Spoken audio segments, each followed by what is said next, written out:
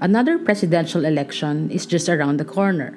In the past couple of weeks, we witnessed numerous filings of certificates of candidacy by politicians who were vying for electoral posts on all levels.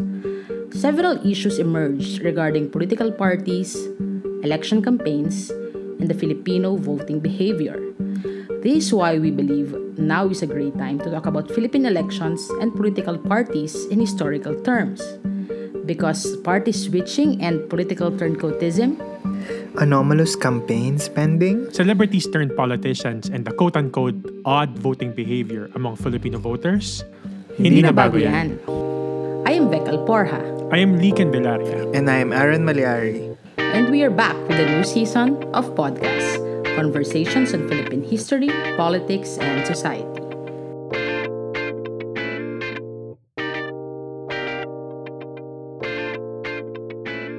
Alright, I am pumped.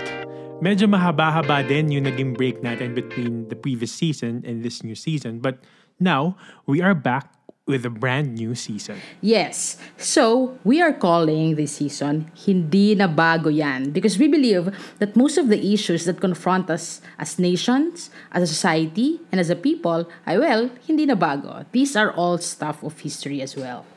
And we are launching this season with a conversation on Philippine elections.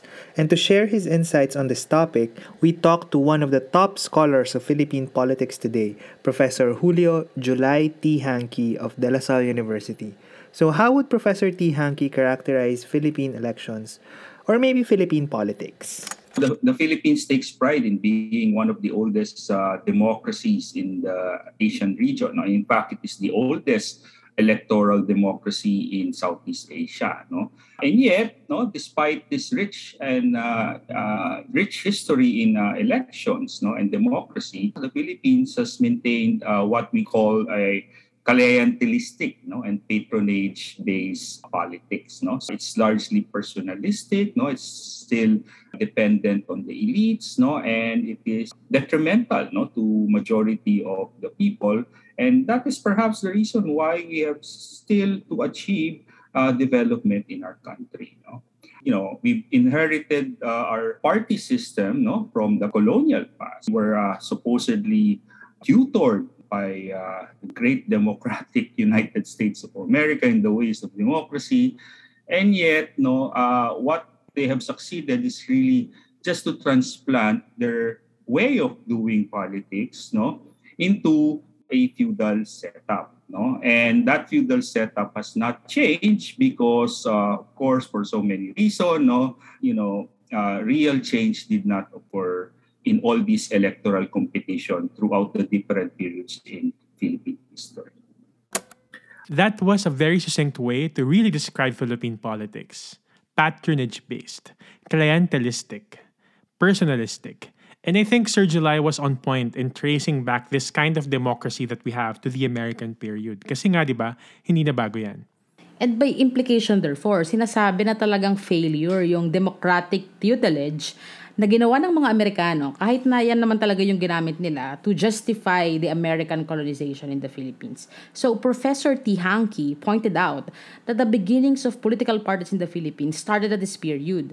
So yung earliest political parties in the country appeared during the early years of the American colonization when they started the Philippine Organic Act. Okay, so nabuo yung mga partido, pero yung I think pinakamahalagang election which later really shaped Philippine politics happened in 1907 with the passage of the election law. Okay, so kung saan itong batas na ito, it created the Philippine Assembly. At itong Philippine Assembly ay nagsilbi siyang parang lower house. So it turned the legislative at this period into a bicameral one. So yung upper house was composed of the American appointed Philippine Commission and the Philippine Assembly ay yun nga nagsilbing lower house. Ngayon, etong Philippine Assembly was to be composed of 81 district representatives, ano. So 81 districts yung binuo at kada isang distrito ay may isang representante. And actually, in the first election of the Philippine Assembly, dalawang partido talaga yung nangibabaw. The Partido Nacionalista and the Partido Progresista. So, ang contention dyan at this period was that the Nacionalistas were advocating for immediate, absolute, and complete independence, Well, the progresistas believed that at this period, we weren't ready yet for independence and self-governance. Well, in this contention, syempre, ang nanalo at ang nanaig ay yung nasyonalista na nagkataglay ng independence trope. And by 1916, naipasa naman yung Philippine Autonomy Act or yung Jones Law.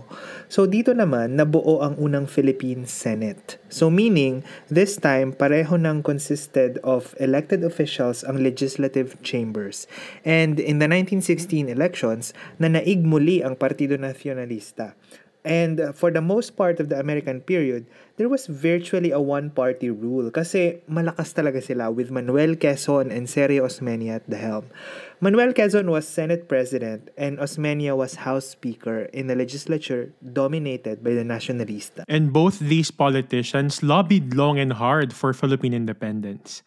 May discussion na tayo on Quezon's career in the last season, but the point of mentioning Quezon right now or talking about Quezon was that Partido Nacionalista dominated the elections during the American occupation and continued to win after the establishment of the Philippine Commonwealth in 1935.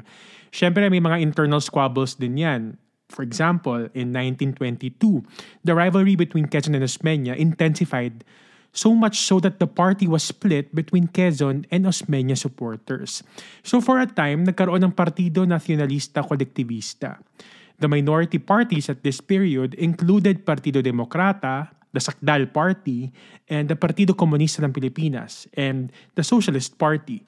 Meron ding Partido Obrero o Partido ng mga Manggagawa.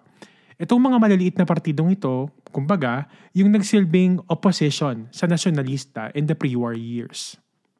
So, talagang noon pa man, parang multi-party system na talaga yung umiiral. Kahit obvious naman na dominated ng mga partido na binubuo ng mga elite ang politika ng bansa. And after the war, mababasag yung single-party domination ng nasyonalista sa paglitaw ng bagong partido, yung Partido Liberal, led by Manuel Rojas. Maganda yung pagkakakwento ni Sir July dito. At a certain point, no, after the war, no, when we have gained our independence, no, from the United States, no, during the post-war republic, we had what is now familiar to some as a formal two-party system, in which we had two parties alternating power, no, every electoral cycle. No, so it is patterned after the same American style of party system, no? Two-party. In the Philippines, what we had was the Nacionalista Party, which was the dominant party during the colonial period. It is the oldest party in the Philippines, founded in 1907, and it was headed the great leaders of that time, no, who supposedly fought for Philippine independence. No, so in the literature, this is what we refer to as nationalist parties. No, so Manuel Quezon and then Sergio Osmeña and then later on Manuel Rojas. After the war, the faction of Manuel Quezon supported Manuel Rojas to form the Nacionalista Party Liberal Wing, which eventually won the very first presidential election after the war in 1946. And then by 1947, it renamed itself the Liberal Party. And then from there on, we had this exchange of power between the liberals and the nationalistas, with Rojas, then Quirino, and then Quirino would be defeated by Magsaysay. Magsaysay would die. Magsaysay was an original liberal who transferred to the Nacionalista Party, and then his Vice President Garcia, but Garcia will be defeated by another liberal, Diosdado Macapagal, but Macapagal would be defeated by a former liberal who turned nationalista, Ferdinand Marcos. And the rest is history. Marcos destroyed that two-party system by establishing his one-party dictatorship. And he carved a super party out of the carcasses of the Nacionalista Party and the Liberal Party. And that's what has become the Kilusang Bagong Lipunan or the KBL. So ayun, nabanggit yung simula ng party switching dito sa panayam na to.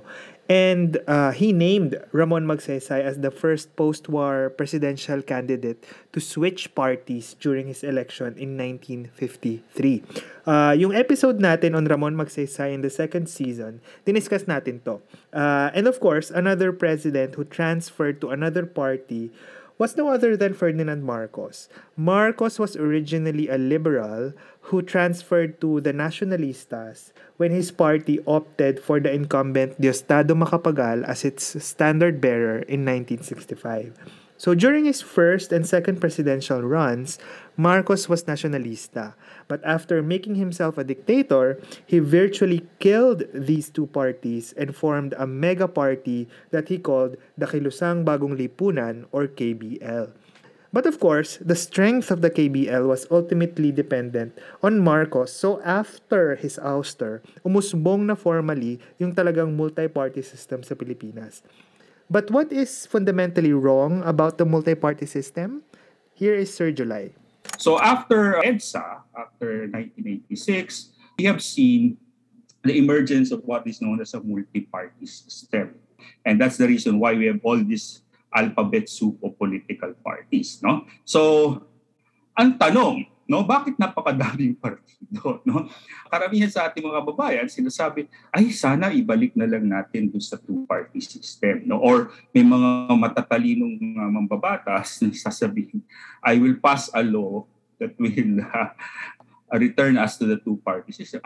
Excuse me lang po, mali po yun. No? Dahil ang multi-party system ay produkto ng iyong electoral system. No? At hindi po siya basta-basta mababago. Ang anomalya sa sistema natin ay when we restored formal democracy, originally, during the Marcos period, we were functioning under a parliamentary system.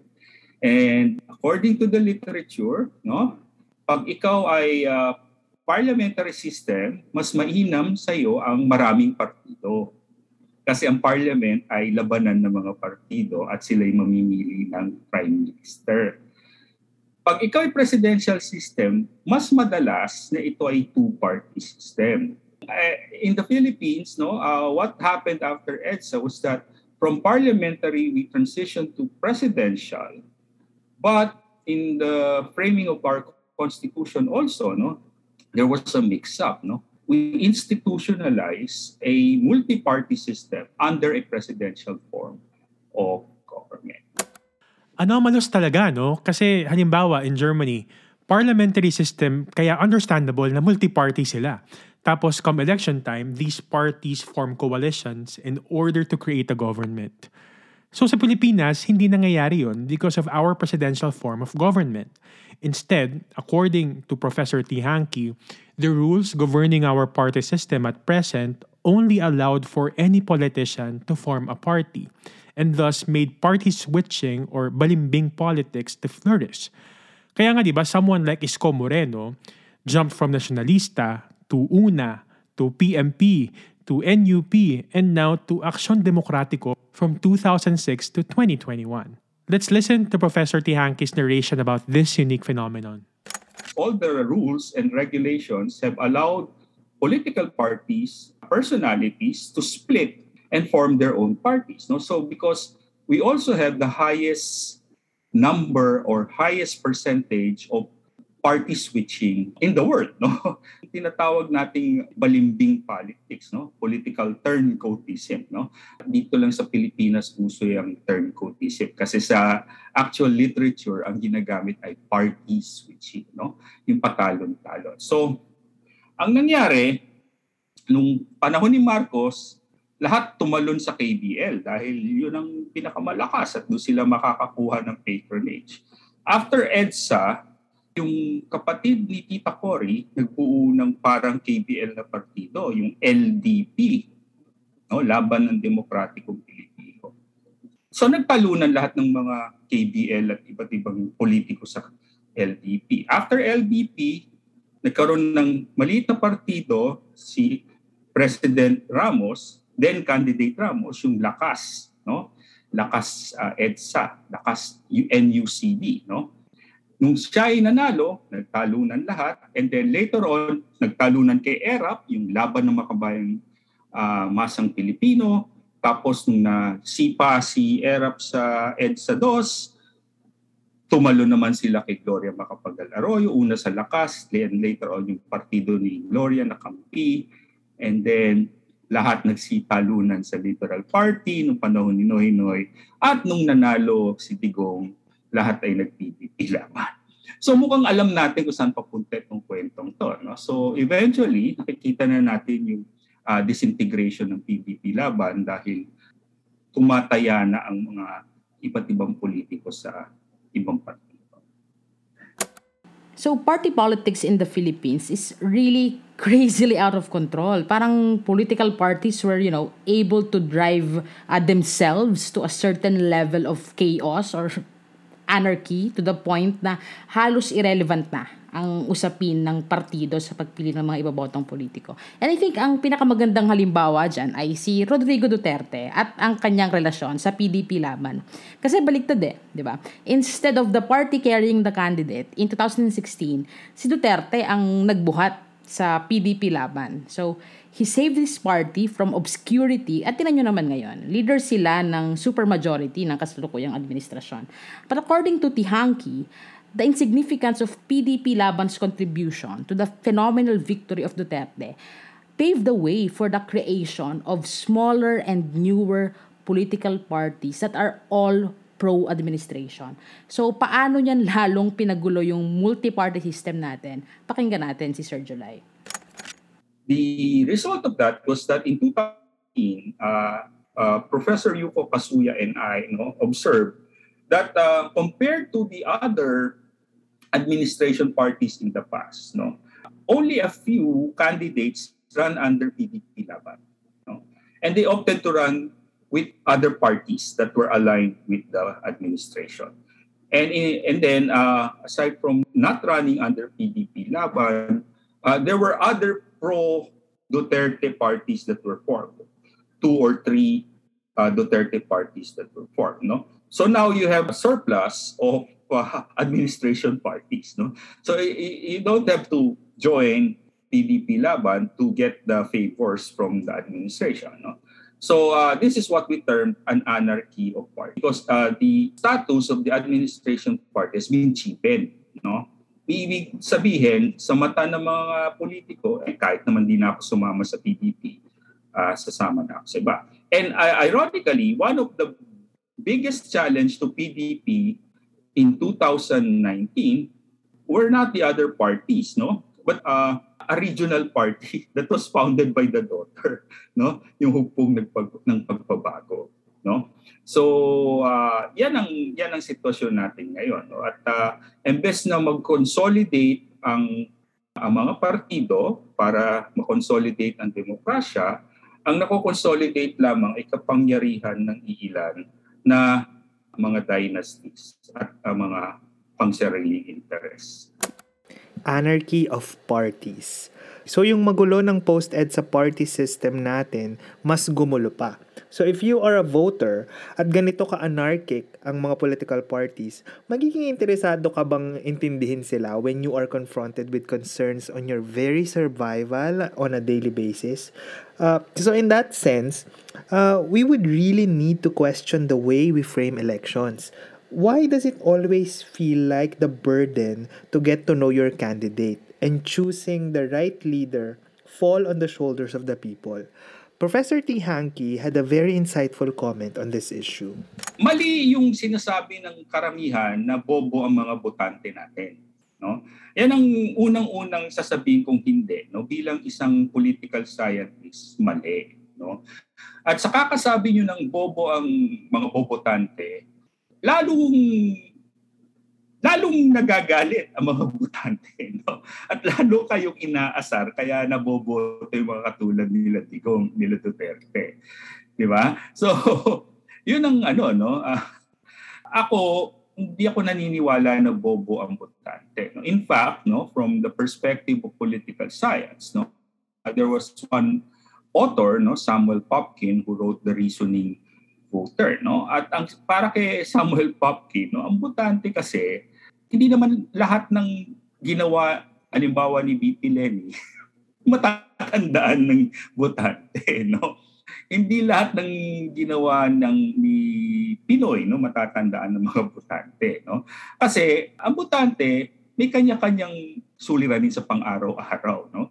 Lalong-lalo na yung mga mahihirap, no? Wala silang hindi dahil bobo sila, hindi dahil, di ba? Kasi wala silang panahon dahil yung mabuhay ka lang ng isang araw, lalong-lalo na sa gitna ng pandemya, napakahirap na, no?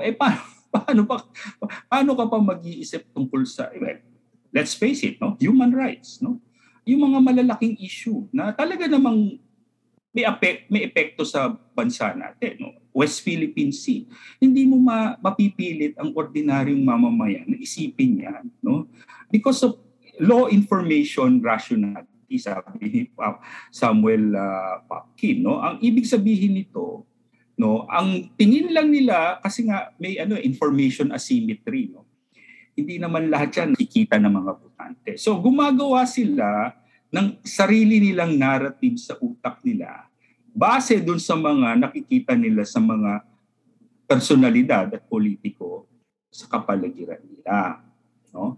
So halimbawa, pag walang sistema ng hustisya at mabagal ang mga pulis at wala kang malalapitan sa gobyerno, sino lalapitan mo? Nandyan si Rafi Tulfo. Di ba? At saka, kung walang-wala ka na, tapos hindi, naghihirap ka, wala kang pambili ng tablet para sa anak mo sa online class, nandyan naman si Kuya Willie Rebillame na namimigay ng tablet araw-araw. Di siyempre sila yung pagdating ngayon sa halalan, kahit sabihin natin na iba ang trabaho ng senador sa executive, di ba? Yun yung nabubuo sa utak ng mamamayan, no? Ngayon, kasalanan ba ito nila Willie? Kasalanan ba ito nila Rafi Tulfo? Hindi. Kasalanan ba ng mga botante? Hindi rin. Kasi kasalanan nung sistema na pinairal natin ng ganito, no? That just, makes perfect sense. Tama parang the people don't really get to participate in politics, in genuine terms. Our democracy is very superficial to say the least. Tapos, kapag yung mga tao, they made electoral choices based on their experiences and their needs, sisihin sila, di ba? Parang, I think it is always imperative to look at the systemic underpinnings of the character of our elections. Hindi sapat yung voters' education campaign because clearly, the voters are not the problem. That's right. And Professor Tihanki had something to say about what should be done instead. Unang-una, from the perspective of the voters, no, ako naniniwala na hindi voters education, no. Medyo uncomfortable ako sa term na voters education. I would like to call it civic education, no, or political education. Kasi for under civic education program, you're not only educating the voters, you're also educating the politicians. No? So it's not simply a question of voters' education. No? You should also educate the politicians that they're in it for public service and not for private gains. No? What is sad about our system of politics as we are now seeing, in all these Senate hearings is that even the so-called young people are attracted to government for the wrong reasons, to earn not only millions but even billions. So yun yung nakakalungkot nun. So alam mo, after the Second World War in Germany, the German people had an introspection, a national introspection on how come somebody like Hitler can be elected under a democracy. No? And they realized that there was something wrong with their democracy. No? So the very first thing that they did was really to empower the political parties to be the agents of civic education. So, civic education. Siyempre, madami pa talagang kailangan gawin, but I think this idea by Professor Tihanki is very innovative. O pwede rin bang revolutionary, no? Kasi it shifts not only the burden of making this country better from the people to the leaders, but also the discourse. Baka nga naman ang kailangan talaga magbago at baguhin ay yung mga nasa poder. Kasi nga, the change that we need is not on the individual level. It's on the system. Exactly. And as Prof. Tehanki mentioned, there are both medium and long-term reforms that should be done and should be achievable with a real sense of political will that would confront long-standing problems of our democracy like political dynasties, our feeble political parties na ngayon ay sa totoo lang ay naging clique na lang ng mga elite na politiko, and even the Constitution itself. And this would allow us to make important changes in the way we do elections or even politics in general. Prof. Tehanki had, several ideas like the synchronized elections and a serious conversation on constitutional reforms. Professor Tehanki had a lot of ideas regarding constitutional reform. Pero sa kaduluduluhan, ang kailangan talagang unang gawin is for us, the people, or the young people specifically, to reclaim politics and to reclaim the future of the country post-COVID. I think that this juncture of crises can also serve as opportunities for us to change things and to change things radically. And the proverbial mic has been dropped. That's it for our pilot episode of Hindi na Bago Yan. Sana maraming kayong napulot at natutunan, and tune in for new episodes every week. Yes, tuloy-tuloy pa din ang ating monthly wrap-up every end of the month. So kahit off-season kami the past 2 months, we had our regular monthly wrap-up. So if you haven't listened to them yet, balikan nyo na. As usual, follow us on our social media pages and drop us comments and messages for your feedback and suggestions. At syempre, visit our website, www.podcast.org. Kasi in the interest of brevity, we have spliced our interviews. But if you are interested in listening to the full interview like this one with Professor Julio Tehanki, these are all uploaded in our website with consent of Sir July, of course. So, once again, thank you very much for listening. And as always, have a good day.